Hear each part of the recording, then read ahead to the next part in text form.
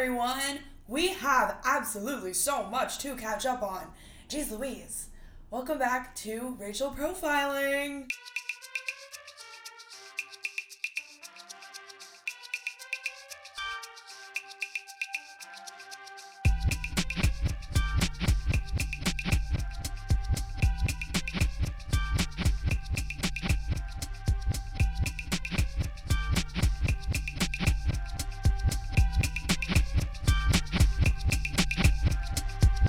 I am very excited for this episode today. I'm so happy you're here. I'm so excited to just chitty chat and catch up because there's been so much that's been happening in the past several months and the past summer in itself. When people ask me this summer, like, what have I been up to? What's been going on?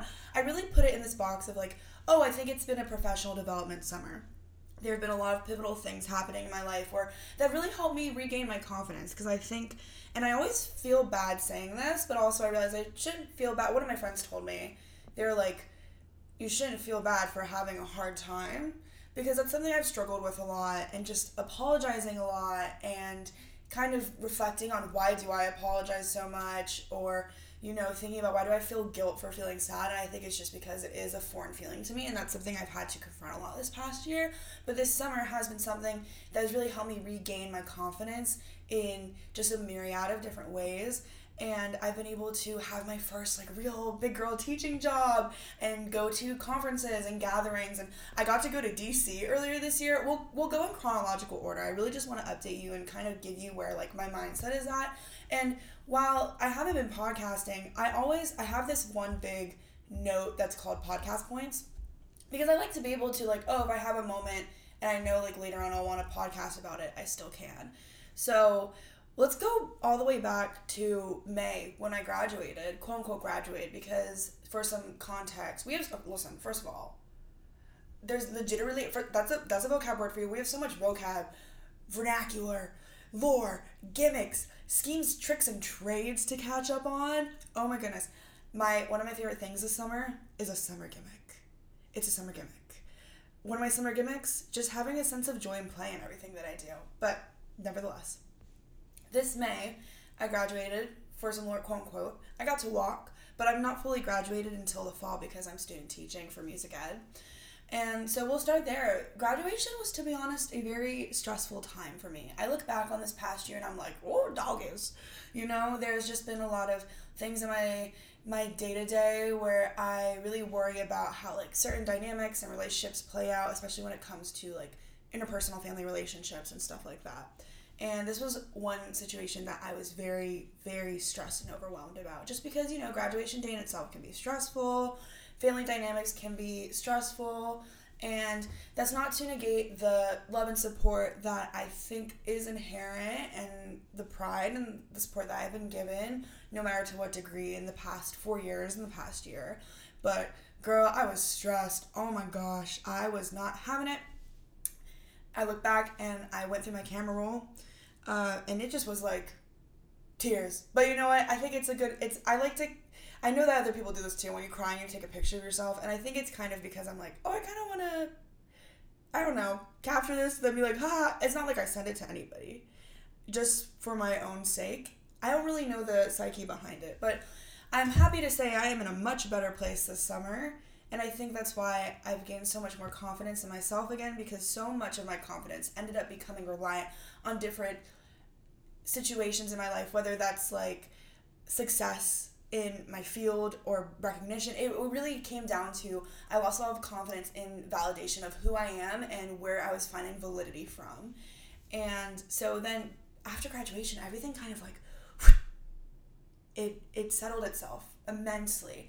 I went and did my first big girl job in Framingham, Massachusetts, which is a city outside of Boston, and I taught K-5 music and social emotional learning, and that was so fun. And I know that we're all friends, just chitty-chatting. So you saw on the gram, those kids, they're so funny. I have so much love for them, and it was I literally came into class and they go, Miss Pack, don't play. Miss Pack, don't play. I said, y'all are 9. And they would just run to the class saying that, and then they'd be like, Miss Pack, can you get sturdy? Can you get sturdy? And you know what? I would. Who else is going to get sturdy? Me. So that was fun.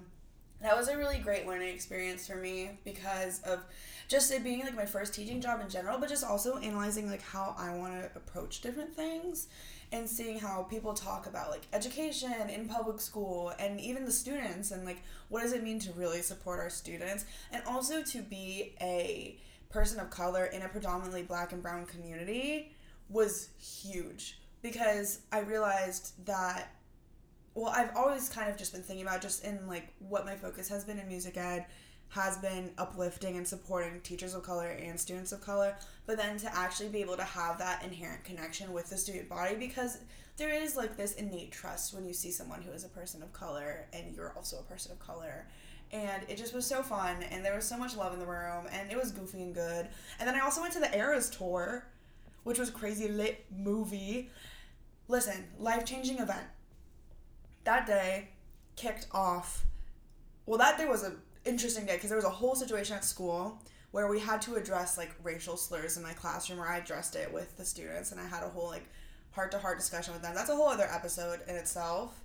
I kind of want to give you just like the brief rundown of everything that's been happening in the past 3 months because there's so many things that I could go on whole tangential stories about and maybe I'll go back to that. But the Eras tour was a huge moment, a huge life-changing summer gimmick moment. It's not even a gimmick because it's a lifestyle. Listen, it's a girlhood summer and going to that Eras tour snapped. Boom. It changed. It like I was like, oh yes, this is what living is. I went with my best friends Matt, Nuala, and Gordon. We had gotten the tickets back in November and oh, one thing about my girl Nuala, she can get tickets. We had a spreadsheet, we had multiple cards on deck, we had multiple promo codes. It was boom, boom, boom, boom. We were set. And we got those tickets and had the time of our lives. And listen, we were driving in a getaway car. Like, there's something so freeing about standing at the, like, it doesn't matter where you are in Gillette. And going to see Taylor Swift is, like, one of those shows. I also saw Beyonce the other week, so that's a whole other thing we'll talk about. But going to see shows like that is one of those situations where you just have to be in the room. And I was like, wow, this is what living is. But there's something about this summer where I've realized it's so freeing to have the autonomy. Not that I didn't think I didn't have personal autonomy before, but to be able to be making my own money, paying my own rent, preparing to really be independent, be financially independent, but also find my confidence in my independence again. And no matter what that looks like, but also relishing in girlhood and what that is and how beautiful it is to like be a girl. I love being a girl's girl. Like, I love wearing, I've always been this way too, if you've known me for forever. Like, I remember my, like, brother from home, TJ, he would always clown on me because I have this super sparkly, bedazzled Starbucks cup, and he's like, it's gaudy, it's gaudy. And I was like, no, it's just me, like, being, you know, a little, I said bouge at the time, but I really, it's just, it is a little gaudy, but it's in, like, a corny, gaudy, girl's girl kind of way. I love that hot pink is having its moment. I love that pink in itself is having its moment. And to be able to reflect about, something about watching Taylor Swift too, it was like watching your big sister grow up, because I'm born 2001, so I'm from the age group where, like, we're a little bit younger than her, so it was very much like she was always kind of like the next stage in your life, like, ahead of you when you listen to, like, Speak Now and 1989 and everything. And so then to sing all the songs that I grew up with and yell them with my best friends, life-changing event. And I just, especially so many of her songs, I realized I'm a big pop girly this summer too. My favorite pop songs, epitome of pop. Deja Vu, Olivia Rodrigo. Feather, Sabrina Carpenter. Juxtaposition, Am I Right? And then August is one of my favorite songs ever, I realize. August slipped away into a moment in time. Because guess what? It is slipping away. Right now, it's literally slipping away. Currently, it's August 10th. Zooey, how did that happen? So, especially because I associate so many songs with different memories in my life, it's just been the summer of girlhood, the Eras tour, the summer I turned pretty, started watching that show with Nuala. Nuala and I watched that show like a sport, especially because the main character is Asian. I'm watching that and I'm yelling, let's go Asians, let's go Asians, let's go girlhood. There's something really nice about connecting and reflecting about what growing up has been, and I say this as if I'm, like, you know, grown. I'm 22. That's the other thing, I turned 22. So that was really fun. But nevertheless, there's something really nice about being able to reflect about what the past has meant to me and how it's shaped me and what girlhood is. So that was May. That was Eras Tour, graduation. And then June, I was just working a lot. I would still work because the school year ended, I think like June 21st or 23rd, I forget which. So I was just working. I was commuting to Framingham. I was doing a bananas commute. So I wake up at 5 a.m. and then I go to the train. I'd leave for the train at 5:40, and then the train would leave at 6:04 on the dot. And then I would ride a 40-minute train ride to Framingham and then walk for half an hour. And then I'd teach all day, and then I'd come back. And then I would take classes and then teach in the evening. So it just was a lot. That's what I mean by like it was a professional development summer, because I was able to figure out how to balance things and what. So I would have definitely pulled myself out of that situation because it's so not sustainable, and I'm not trying to glorify that whatsoever. If it was a long-term situation, I would have pulled myself out of it sooner. But I knew I was only doing it for a month, so I was like, oh, this is okay. I'm making good money. I'm enjoying it. I'm learning a lot about myself, about being a teacher, all of that good stuff. So that was all of June, and then I turned 22, and I really wanted to have a smaller. I'm a big birthday party person. I love celebrating. I love just being with my friends, and something I've been thinking about this whole summer is just friendship and what that means to me. And I think I might have touched on it earlier, but the idea about like this summer is a huge summer because yes, it's connecting with like my girlhood, professional development, all that stuff, but also it's a very transitional summer because most of my friends have graduated college fully and people are starting to move. My first friend to move was one of my best friends, Eli, who has such a special place in my heart. Because, you know, I mean, if you've been a long-time listener of Rachel Profiling, I've had a lot of struggle with really enjoying being in Boston, but Boston really feels like home now, and I do love it because of the people that have made the community in it for me. I have this thing called Community Days, where I go over to Cambridge and I go see Sahel, who is the guy who develops my film, and I go spend time with Ashley when I get my hair done, who is my hairdresser, and they're just people who have really invested in my life, and I feel the same way with my friends. And this whole year I've kind of just been thinking, like, my friends are my protectors, you know? No one's gonna protect us like we protect each other. There's just so much love within that, and it just means the world to me. So I don't know why, but yesterday I was at the beach with my friend Grace. Grace and I had a girls' day. Happy summer of girlhood, everyone. Another one of my summer gimmicks. And this beach, I think it's called Easton Beach. I'm not 100% sure. It's next to the Cliff Walk in Newport, Rhode Island. And that has become a really special place for me because, you know, when you grow up, you have all these different places that your parents take you to. You have, like, traditions, all that good stuff. It's so nice to be able to create my own traditions now with people who I consider family, no matter what that looks like. Or just, you know, I really hold my friends to a high regard in kind of, like, the personal relationships in my life, like how close they are. My friends are the ones who are the most consistent thing in my life. They're the ones that hold me down consistently. So much love. And it's completely unconditional and unwavering. And I think that's why I'm starting to get scared. Why things are changing, and I'm like, what's going to happen? Am I going to fall distant with people? Are people already getting distant? And then I have to stop myself because I know that's my anxiety talking to me, because I start thinking about how things are changing and how people are moving and are we going to stay as close? But then I think about the change that has happened in my life. And this is all thoughts I was having at the beach. And I just feel that it's a great place where I can actually be quiet and think. And you know it's hard for me to be quiet and think because your girl likes to talk. I like to jibber jabber. What can I say? But I literally had a moment where I was walking on the cliff walk with Grace, and I was about to say something, and I was about to be like, wow, it's so beautiful and quiet. And I was like, I don't need to say that. I just stood there in silence. And then she said something. I was like, yeah, I agree. Da, da, da, da, da. She said like the same thing I was thinking. But everything is starting to change, and I started to get a little scared last night, but then I thought about the change that has brought so much joy in my life. Like moving from Texas to Boston. I used to literally have this thought.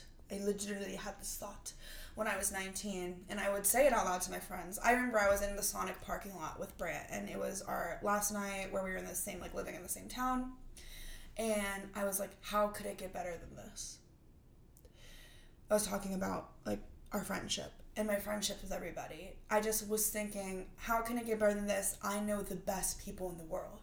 And as I've gone through college and I've made all these new friends and I've lived in a new city and I live by myself and all of these things, it's really nice to know that, not that it can get better than this, but that making all these new friendships and finding all this community in other places and other cities doesn't invalidate or negate the love that I already have in other friendships. And then when we all come together, just it blows my little mind. Like, so many people have come to visit me this summer, which has made me so happy.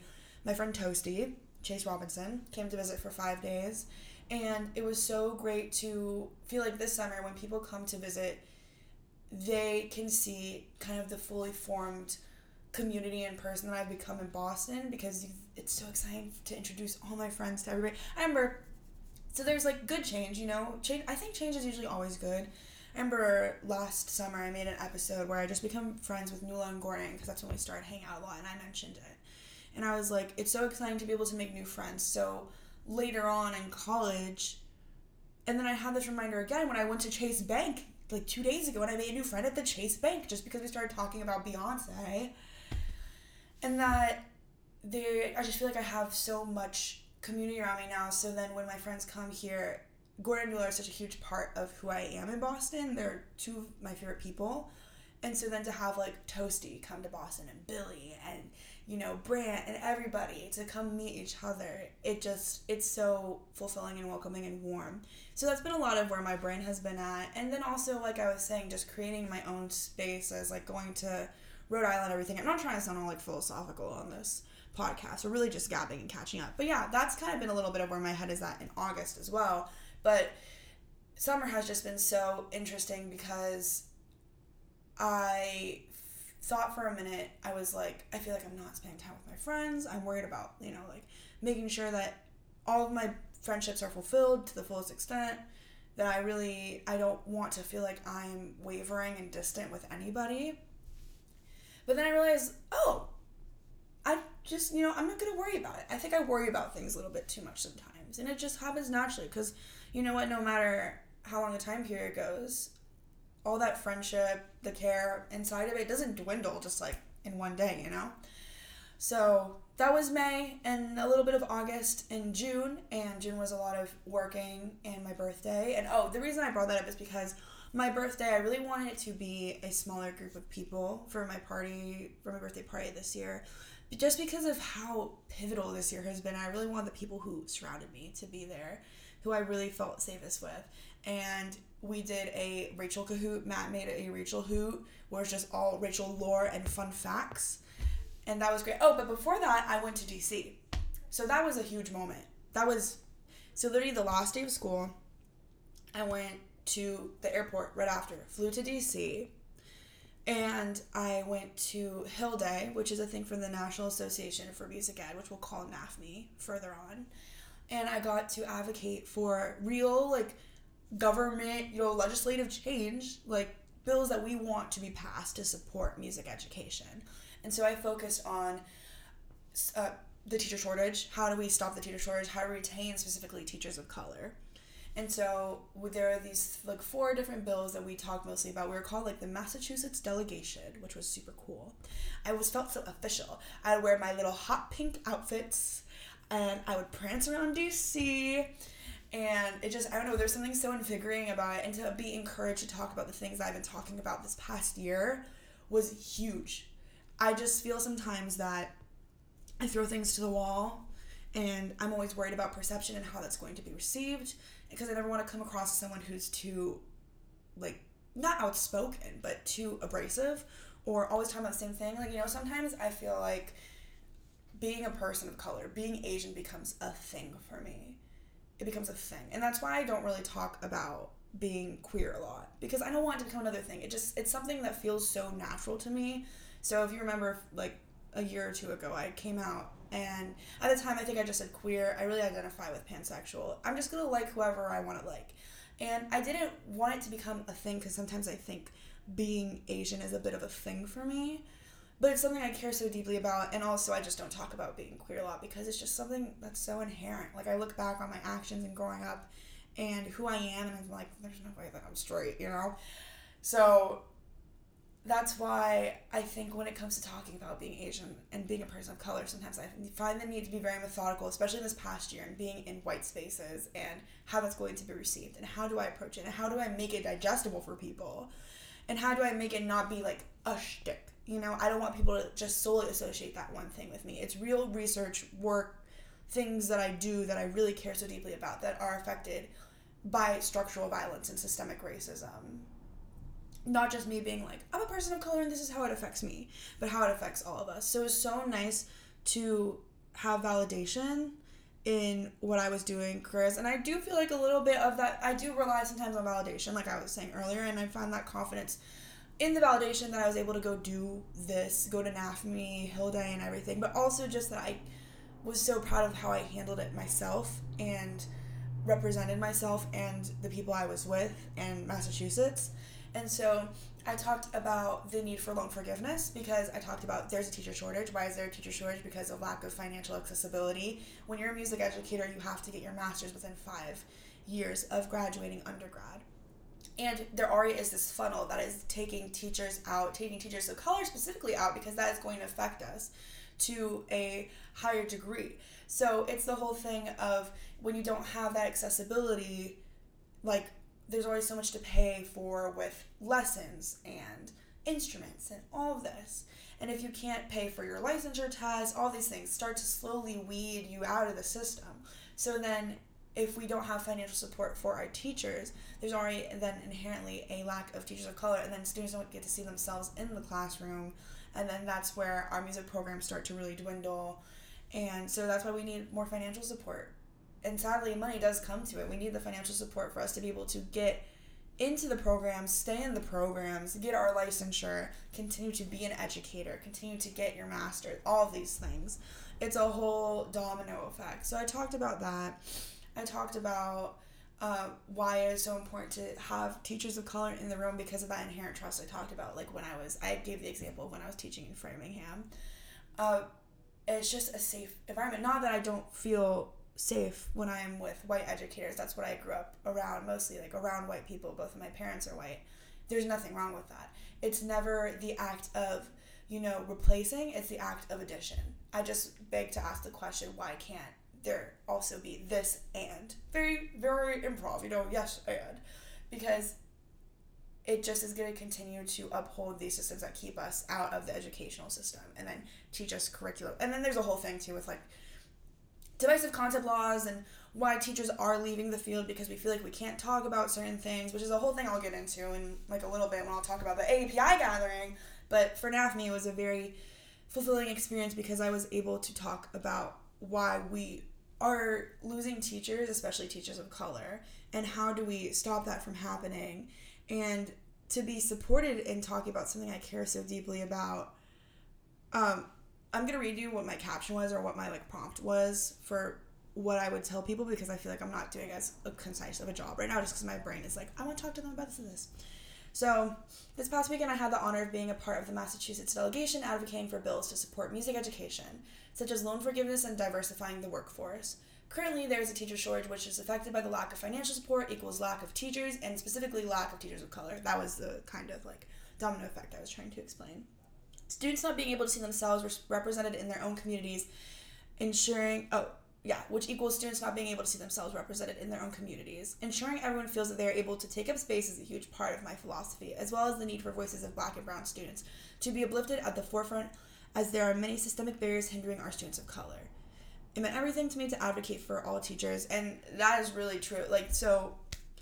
Just representation itself, I think sometimes people can see it as fluffer, but then I think about how much the show The Summer I Turned Pretty means to me, even as a 22-year-old girl, to have the lead be this Asian girl, and for her, it to not be about her being Asian, just her living life is so fantastic, and I think that's part of the reason why I love that show so much.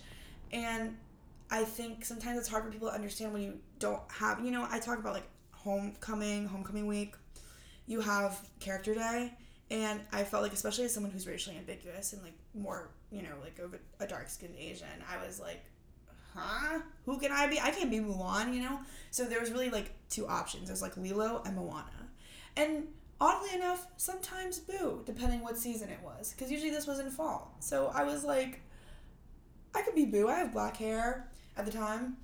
And I also really love Monsters, Inc. So it really was there's not that much representation. So then that's kind of to support the idea that representation is really important because we do pay attention to those things and it affects us inherently. So that was really huge. I really love DC. I loved walking around DC. First of all, I felt so safe. There were so many just people of color, to be blatant. I feel a lot safer when I am around a lot more people of color. That's why I feel like I explain sometimes. I love Boston. I really love Boston now because of the friends and the community that I have. And I was talking to Billy and Gina about this. They were visiting last week. That's what's so nice, too, about when I do find people I connect with. It's like, oh, sometimes, there's a look you give each other. Like, oh, I see you type of look that happens. And when that happens in Boston, it's like, oh, that's so real. Because in Houston, you go home, or I go home, and everybody's a person of color. It's different, it's diverse, at least in, like, certain pockets, It's not even, like, certain pockets.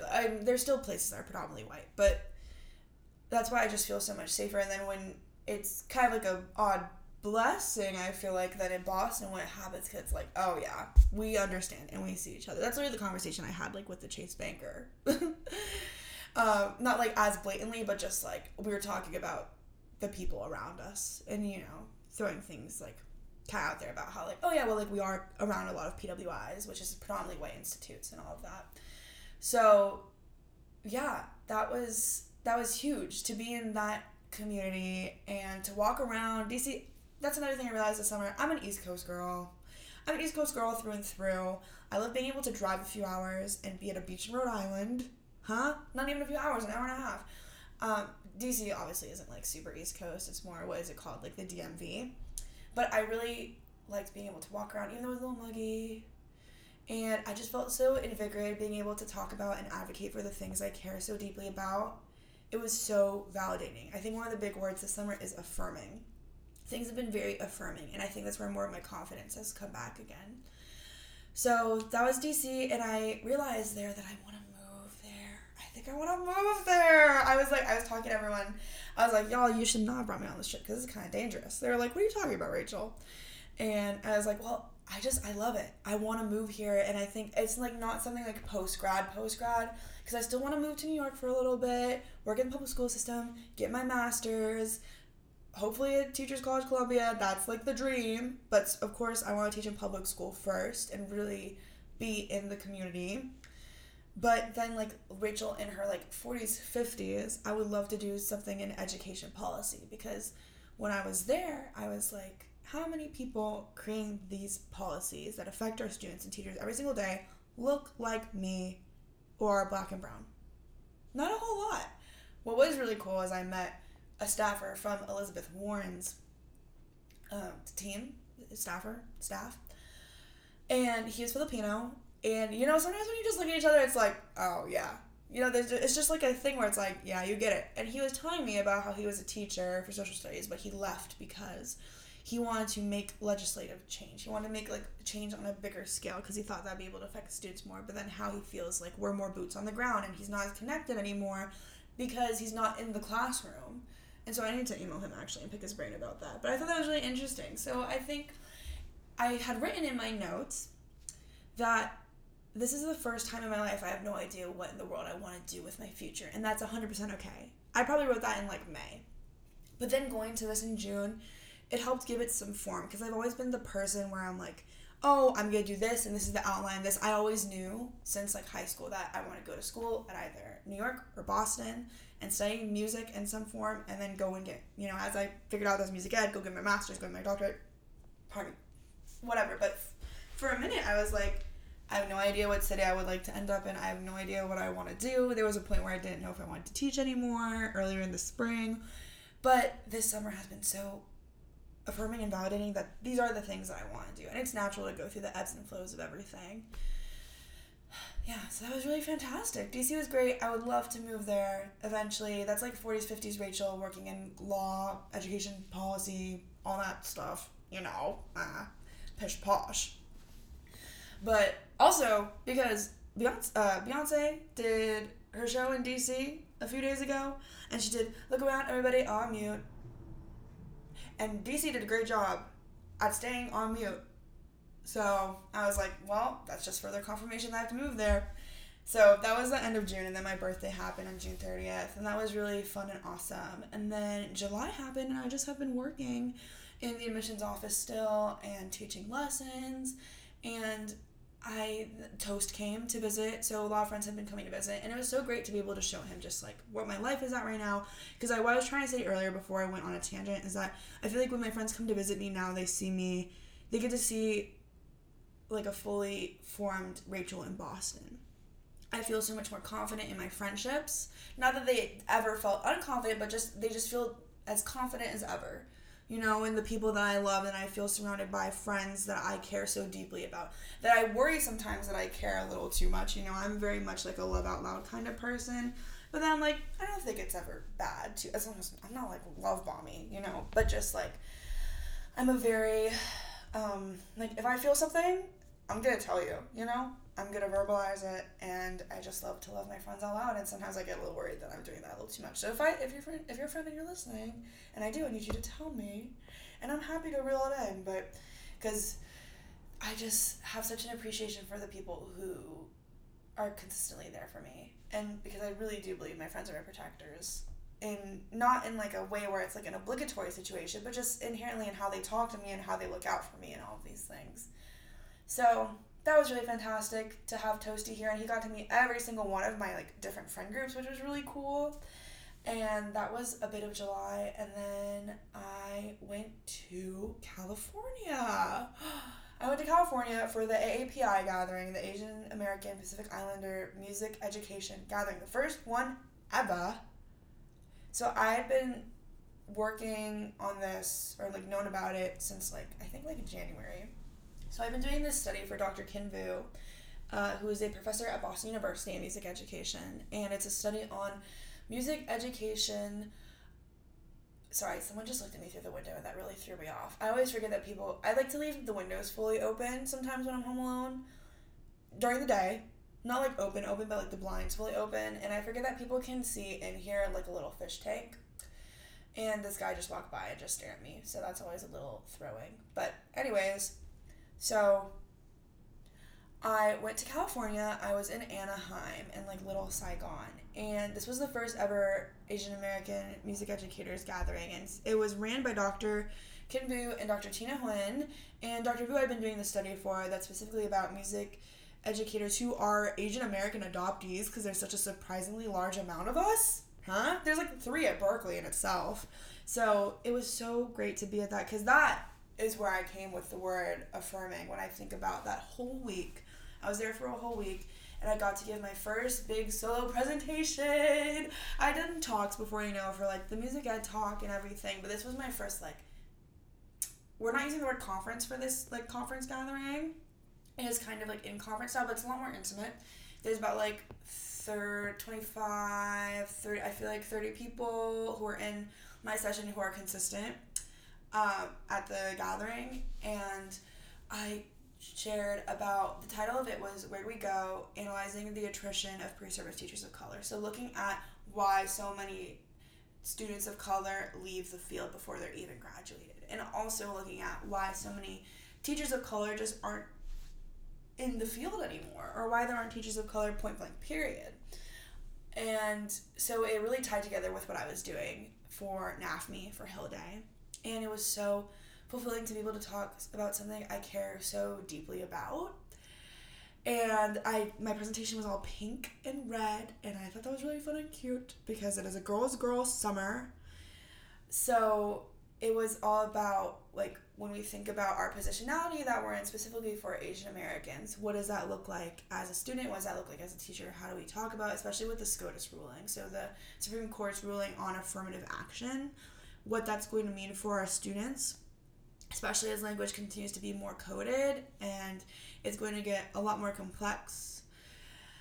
There's so much to that. I could get into a whole thing about affirmative action, especially because I think it is a confusing topic. It's a confusing topic too because Asian people are being used as pawns, essentially, for white supremacy to pit us once again against our black peers specifically, which is really disheartening because it's like the whole scene in Barbie when the Kens are fighting and the Barbies go to the courthouse and take it back over and make like real legislative change, you know? And then the Kens are all just like fighting amongst themselves. That's really what they want us to do. They want us to be too preoccupied with one another, going back and forth with each other, and then they're making real structural change that is going to hurt us. So, yeah, it was really fantastic to talk about that and meet so many people and meet so many Asian people. That was the biggest thing, besides like giving my own talk, which I'm so grateful was received so well. I had some high schoolers in my session who were there giving a performance. They came to see my session afterwards. And one of them pulls me over and they were so excited. They were like, oh my gosh, like I was just saw your session, can I talk to you? And I was like, yeah, we can talk, like it's just me, like we can kiki, like it's gonna be fun. And they were so kind, and what they told me, they were like, it was so affirming to hear you talk about what being Asian means to you, especially in education and in higher ed. And I was like, what? That's crazy. Something about hearing that something I was doing is affirming, boom, life-changing. It meant the world to me, especially because of everything that I've been doing this year, and this really felt like the accumulation of all the work and the thoughts that I've had this past year about education, about who I am, about what that means, about being supported. It was really great to be around so many people who shared that same mentality and also acknowledged like what being Asian means for us and for other communities, because sometimes there is there is racism in the Asian community, especially towards Black people, and I made a very clear point in my presentation to talk about we are not liberated until we all are liberated. We wouldn't be here if it weren't for the Immigration Act of 1965, which was forefronted by our Black peers. So we can't talk about that until, or we can't, continue to talk about this without acknowledging the need for liberation for all people. Because it's the same thing as accessible education. If you make something accessible, or accessibility in general, if you make something accessible for one group of people, it makes it accessible for all people. It's in the same vein. So I feel really good about that. I might include a clip here. I don't know. We'll see. I recorded it as a voice memo because I wanted to go back and listen to it. But that might be a whole other discussion for another day. So it was also just really nice to be around so many Asian people because, like I was saying, I think sometimes being Asian becomes a bit of a thing for me. And I really realized that, yes, I've become more connected with being Asian, but I haven't been more connected about what it actually means to be Vietnamese, especially because I'm not someone who looks traditionally Vietnamese. I get Filipino a lot, which is cool. And also, I'm probably not, I know I'm not 100% Vietnamese because I did an Ancestry DNA, and they were just like, 80% East Asian, and I was like, girl, I already know that.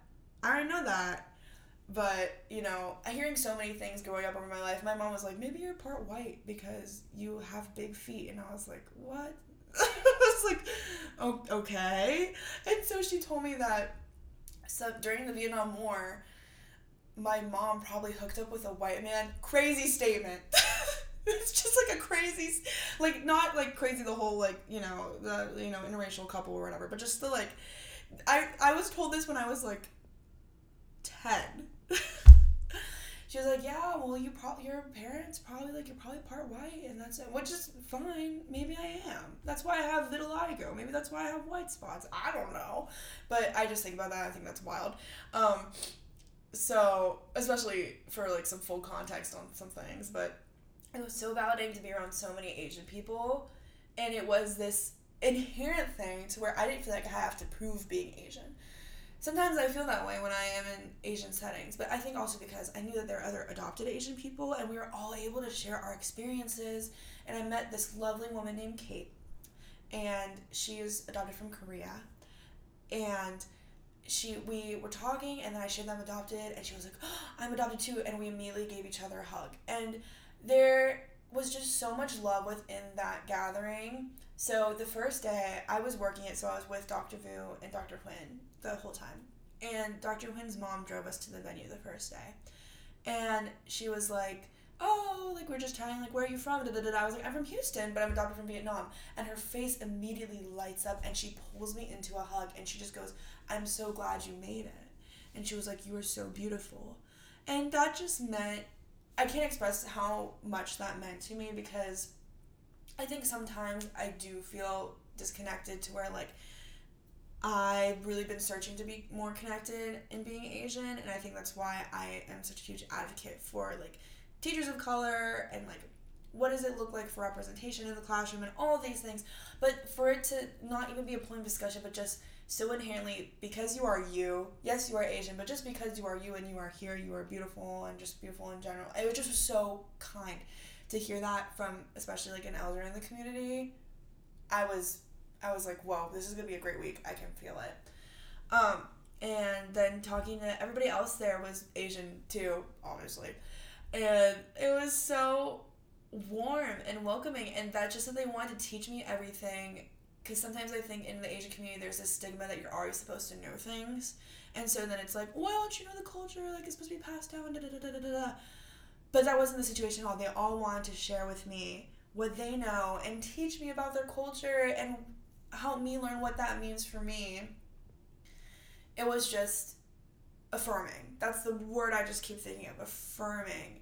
I just feel so confident in that I know this is the work I want to continue to do and that it's never ending, but that knowing that I am being supported, but that also I'm supporting people who are so fantastic.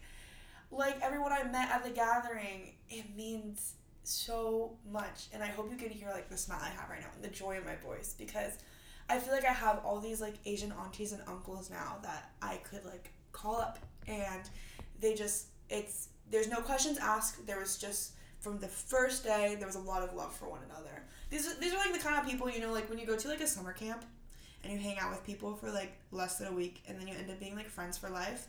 That's how I also felt about at NAFME at Hill Day, when I met all of these other collegiates who were there representing their states, and I made all these friends. I shout out to my girl Megan and Shanna and Caleb. We would go get coffee every morning. It was great. And it's like the vibe. And then we ended up playing cards until like 3 a.m. or like maybe it was 1 a.m. I don't know. But I literally remember I was with two of the girls, and I was like, I'm just gonna go to bed early because we were gonna all leave for our flight. And then we ended up playing cards the entire night. We were playing Mao. Time of my life, I must say. It just, the whole summer, the whole camp vibe of like you meet these people for a short period of time and you end up being in each other's orbit and in each other's lives for forever. Like me and Iffy, my friend Iffy, who you've heard about, who I went to AMDA with for like 2 weeks, I think. Maybe not even, I forget. It was when I was 15. And we're still best friends, and she lives like down the street now. Same vibe at Hill Day, at the gathering. It just is so nice to feel too that people are excited to meet me.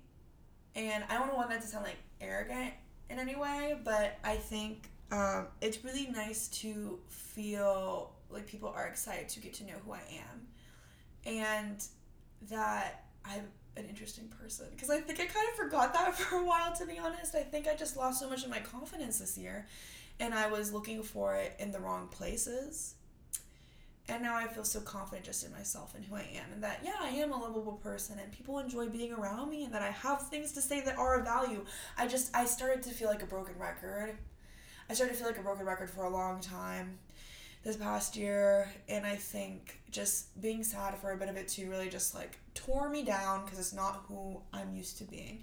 And my therapist always tells me, like, being sad doesn't make you a different person, which is true, they're right, but it just was a lot to navigate. And now to have this whole summer where I'm making new friends, or people are excited to meet me, and it makes me feel hopeful for the future that everything is going to be okay. As things change, as people move, change is okay, and it's going to be scary, and things are going to ebb and flow, and it's going to suck sometimes, especially when, I say goodbye to, like, when we won't even talk about Levi leaving. We're not going to get into that yet. But Grace is moving, and Lauren's moving, and it hit me yesterday at the beach, and, I get scared because I'm like, what if I'm not going to make friends?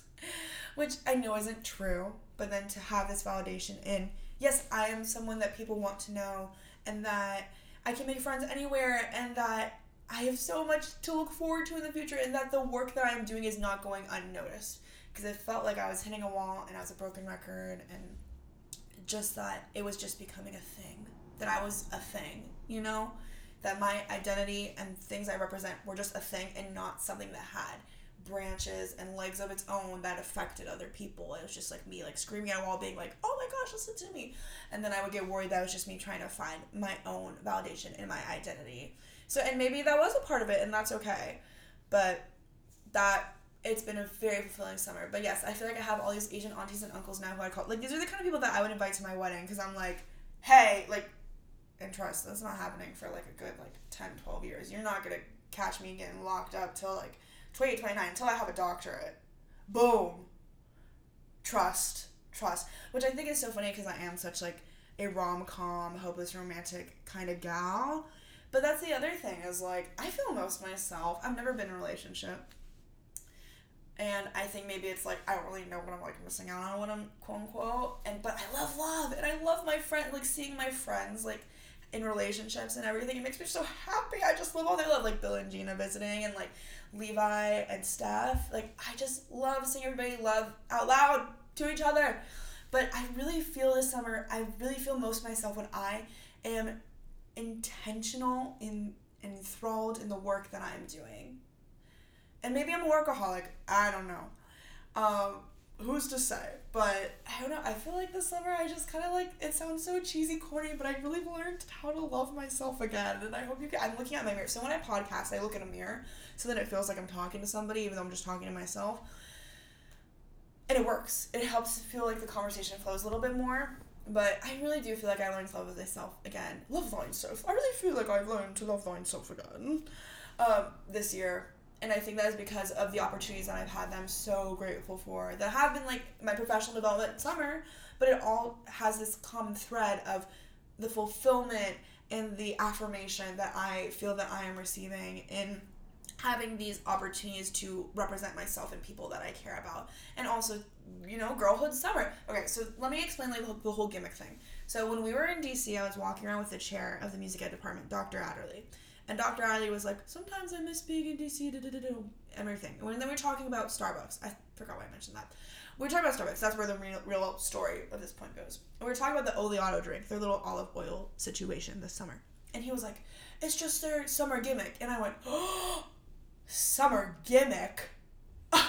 And I laughed to myself for probably like at least, I was going to say 10, we'll say 7. That sounds a bit more realistic. But I'm gonna say 10 actually, because you know what? We would be at like the Capitol, and then we were at like another state building, and I was still laughing to myself because I love the phrase summer gimmick, because that is what I am all about. And my summer gimmick is having a sense of joy and play in what I do, and I think that's kind of jubilant and beautiful. But I thought that was like the best phrase I'd heard in a long time. So I'm always up to gimmicks and shticks and various events. When Toast was here, I thought that was so funny. When Toast was here, we did a beach day. We went to the beach that I go to. And then we drove to our friend Mason's metal show in Worcester. Mason is another high school friend of ours who I love very deeply. And he's the one who gave me a concussion, and we went to Berkeley together, you know, all that good stuff, all that lore. And I was having the time of my life at this metal show, and they were moshing, and they were screaming, and there was so much happening. And I just was like, wow, life is crazy because you can just do anything. Like, I was standing in front of a mosh pit at a metal show thinking about how I was teaching 3rd grade like 2 weeks ago. Let's sit with that. Yeah. So, I don't know. It's been a very fulfilling summer, and that's what I have been up to. I've been reading more. I've been taking film photography again. I think I stopped doing film for a bit this year. Or I know I did. And it's really nice to capture everything again because I just want to take every memory and hold it so close to me because I kind of am a forgetful person, I think, if I don't write things down. But there's something so nice about having analog things. So this year, I ended up making a book for my friends for a graduation gift. And Tianon, Ala, and Kale, if you're listening to this the day it drops, don't listen right now because you haven't gotten yours yet. But it's a book of all the film photos from like the past 3 years, and I just wanted to have something that had like all of my work in one place, because you know, in another life, and I think I could do this in my life too, I don't know, maybe if I need a little break and I'm tired one year, who's to say. In another life, I would be a traveling photographer. I would love to be a wedding photographer. Oh my god, imagine doing wedding photography, those photos on film, little warm light, a little gray, Yeah, in another life, I would be a wedding traveling photographer. To travel the world, to just see everything, to have so many little iced coffees everywhere. Oh, I'm revving up, and it's about to be the end of the episode. Man, but there's a lot to cover. There's a lot of, like, nitty-gritty to cover. Anyways, in another life, I would be a photographer. I mean, I am a photographer right now. I think I consider myself one at this point. But I'd be a traveling photographer. I wanted to put all my work in a book. And so I made a book for my friends that's called Life is Cookie Crazy Lit Movie. Oh, wait. Life is Bananas Cookie Crazy Lit Movie. Because I love saying the word bananas lately. And it's just all the photos of my friends from college. And it is something so special to me. And I just wanted to be able to share that with all my friends because I really want,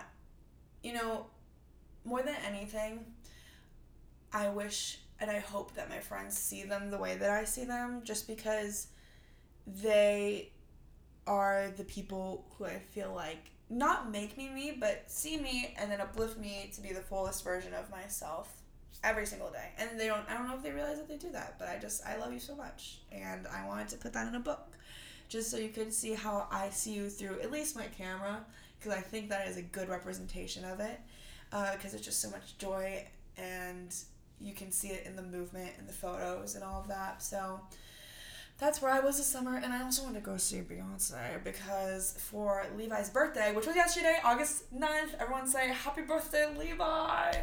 I wanted to get Levi a birthday present. It was kind of an excuse for me to get them too. It's like a birthday present / little like happy 4-year anniversary of living together, celebration of our time being bestie roomie siblings. I want to get us tickets to go see Renaissance, to see Beyonce, because after I was at Gillette for Eras, I was like, I got the concert bug. I was like, there's no way I'm not gonna go see Beyonce. So I waited. I've been thinking about this for months. I waited until it came to a week before, and the prices had dropped significantly. So I got us Renaissance tickets, and that was also a life-changing situation.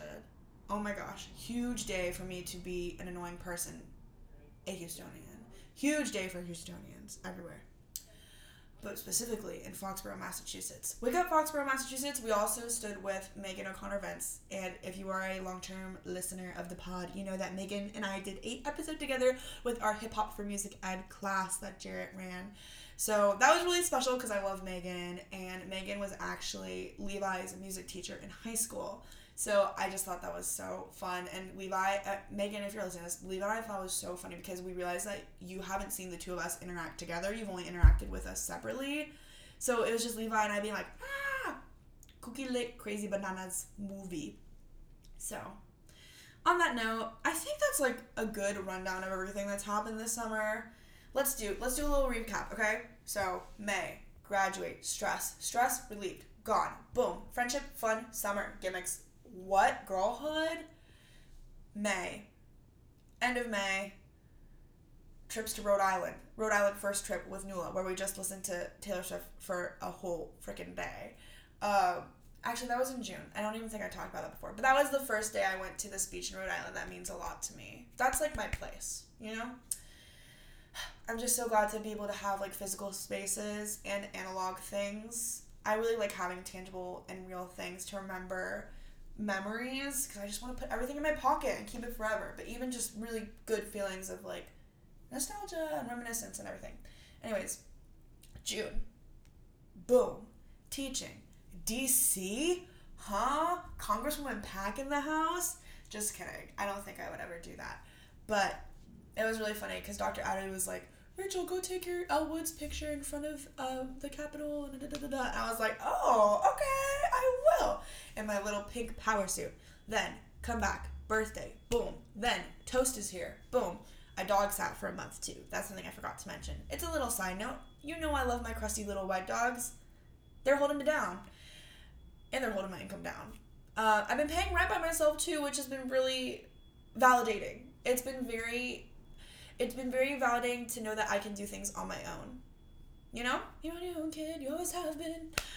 So I paid my broker's fee and my rent and my deposit, and I paid for movers because I'm moving on the big Boston moving day on August 31st. Thank you, Matt, for helping me drive the truck, because I would probably get stuck on Storo, and then I would end up only in Boston on their Instagram account, and that would not be fun. It would be maybe kind of funny in like a few years when I recover from the debt of messing up Storo, but yeah, we all know that I don't think me driving a truck in Boston would go over very well. I do love driving, though. I do love driving. Don't get it twisted. I'm not feeding into the stereotype that Asian women are bad drivers, because guess what? We're not. We're not. I think I can drive. Emphasis on I think I can drive. I drove to Rhode Island yesterday. It was great. Anyways, June, birthday, toast, July, dog sit, July, end of July, California. That's what I was doing. Also, I went to Knott's Berry Farm. That place is crazy lit movie. I didn't know Snoopy was their mascot. I got a Snoopy purse, Snurse. Y'all know I'm rocking the Snurse walking around Mass Ave now. Boom. Beginning of August, Bill and Gina visit. Boom. Road trip with Grace. Boom. Also beginning of August. Literally the day after I got back from, for some timeline purposes, I know I'm jumping around. The day I got back from California, I had like a little 12-hour travel day, which usually I love traveling. That's one thing. I've been so lucky this year to travel so much. I've been to DC twice. I went to San Francisco. I've been to Anaheim. Pardon me. And I love it. Oh my goodness. I love being in airports. I love being in airports because everyone is going to see somebody or something that they are looking forward to, that they love. It's so great. And it's just like a place where I can stop. Because I feel like in airports, I don't have to do work. I don't have to think about anything. I just need to get myself to the next destination. It's an in-between space. Because I put a lot of pressure on myself to always be doing something. But in airports, I don't have to always be doing something. I can meander. I can go get a little juice. And I had a layover in Austin, Texas. And I got juicing. And that was so good. So, anyways, I had that 12-hour travel day. Got my little juice. Then, boom. Next day. Wake up. Bedazzle my hat. Go to Renaissance with Levi. Boom. Then, a few days later, Billie and Gina come. Boom! Tonight, Newell and I are going to watch another episode of The Summer I Turned Pretty, and we are at a very pivotal point in season 2. So, if you want to talk about that, we can talk about that. But anyways, hearing Beyonce live was so huge too, because one of the songs she does this cover of a song by Frankie Mayes and Beverly, or Frankie and Beverly Mays, I always forget where the and comes in, called Before I Let Go. And that is a very special song to me because Papa Killabrew would show me that song when we were in the car in Houston. We'd be driving. He'd show me the original. No, actually, he would show me the Beyonce version first. He goes, listen to this. And then he'd show me the original. And then we would sing it. And sharing music with him is like one of my favorite things. He also showed me, we just have like so many different songs. But that one is a very special one to me. So it was so great to hear that live and just sing it and yell it. And then yesterday I went to Rhode Island. So, and now we're going to watch Summer I Turned Pretty night. So, happy August. August slipped away into a moment in time. Great song. One of my favorites lately. Anyways, thank you for listening to me jibber jabber for the past 57 minutes. I hope you've had fun. I've had fun. I think I'll do like a whole episode probably with more of the nitty gritty stuff because I know I touched on some education things. That's the other thing. This podcast is not going to become like an education specific podcast.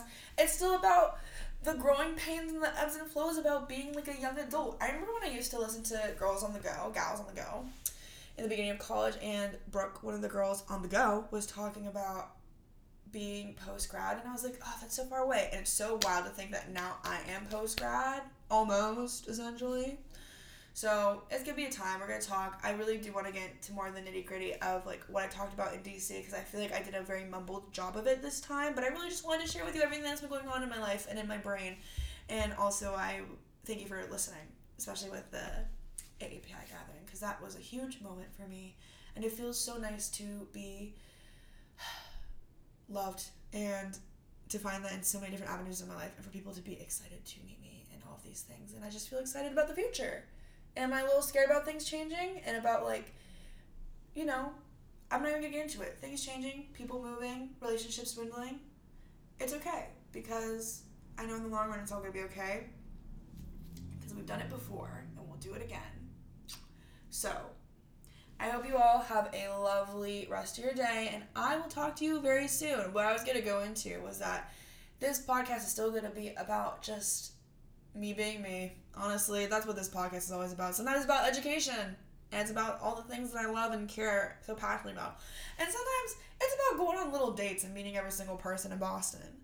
And I think that's kind of epic. So, just talking about everything and anything. So, okay, I'll actually go this time. Have a great rest of your day. Thank you for chitty-chatting with me. Bye!